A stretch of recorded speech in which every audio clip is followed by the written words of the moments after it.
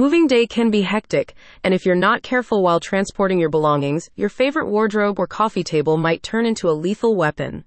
Okay, maybe that's a bit much, but it can't be denied that certain pieces of furniture are really just meant to stay put once they've been bought and or assembled the first time.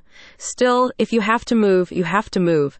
So check out what the experts at movers.com have to say about staying safe while relocating. Back injuries, broken hands, fingers and toes, knee pain, and sprained ankles are all very common occurrences during relocation, and these types of preventable injuries are often caused when people forego proper precautions in favor of speeding up the moving process. First of all, rushing won't get you anywhere, unless you're in a rush to end up in the doctor's office. But Murphy's Law states that if something can go wrong, it will go wrong, so some moving day chaos is inevitable. You probably won't be able to stop every bruise and scrape from happening, but you can take measures to prepare for them, which is why Movers.com recommends putting together a first aid kit for the day of your move. The kit should contain bandages, gauze pads, antibacterial cream, alcohol wipes, tweezers, and other supplies that can address the immediate needs of anyone who sustains a minor injury. While a well-stocked first aid kit can alleviate sprains, splinters, and cuts, you should get medical attention for more serious ailments, like broken bones.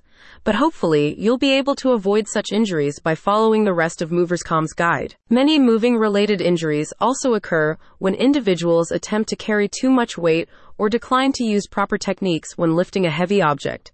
Knowing your limits goes a long way toward making your move and the rest of your life pain-free. Movers.com's guide says that you can avoid muscle strain by ensuring that the weight of each box doesn't exceed 50 pounds. You should also lift with your legs and not your back. Never bend over if you need to lift something heavy. Squat instead and use the power from your legs to get the object off the ground. You'll even get a good workout that way. Also, don't be a hero. You won't be saving anyone if you end up in a hospital bed. Ask for help if you need it. And besides, that help doesn't just have to come in the form of another person. You can also consider using proper moving equipment, such as hand trucks and dollies, to transport heavier boxes and large furniture. It's good to know your way around an area, and that's doubly true if you're going to be carrying something that blocks your view, walking backwards while helping someone else, etc. Before the big day comes, survey the areas in and around your home for potential safety hazards, such as uneven pavement, slippery surfaces, or low-hanging tree branches.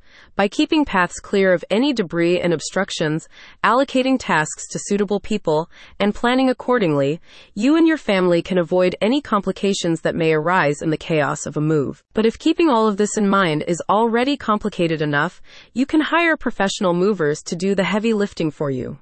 Just use Movers.com's directory to look for full-service moving companies, and you'll get a list of every pre-screened, affordable moving service in Bridgeport. And that's every moving service in the area, including interstate movers, local movers, and everything in between. So whether you're moving out of Bridgeport or starting a new life there, make things easier for yourself by visiting the link in the description today.